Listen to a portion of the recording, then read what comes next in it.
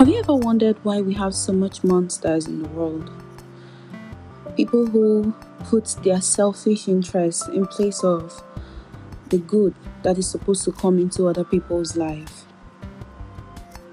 This poem is a description of what it's like to live under their rules.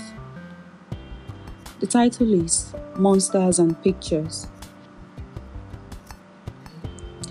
I have decided to wake up, but do you know how hard it is to be alive? Accepting and learning, being and giving, smiling and suffering. Come forward, little ones. Let me give you a little comfort and peace. It isn't my fault I wasn't born different. Living with these shackles they've been bounded with, being prisoners because of what they have.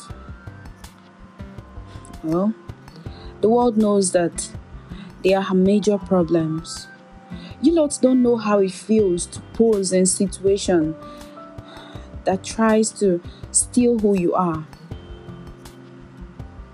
She elopes with their sense of reasoning and humor, sitting and sleeping, laughing and dreaming, wishing for a way to get rid of this evil they call personalities.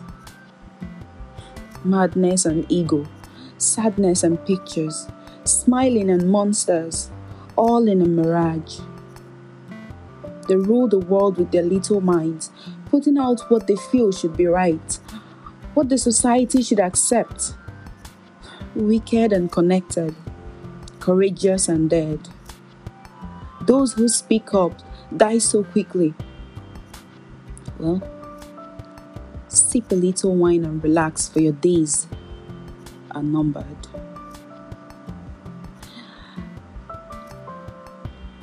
My name is Sarah Emmanuel, and this is Midnight Coffee.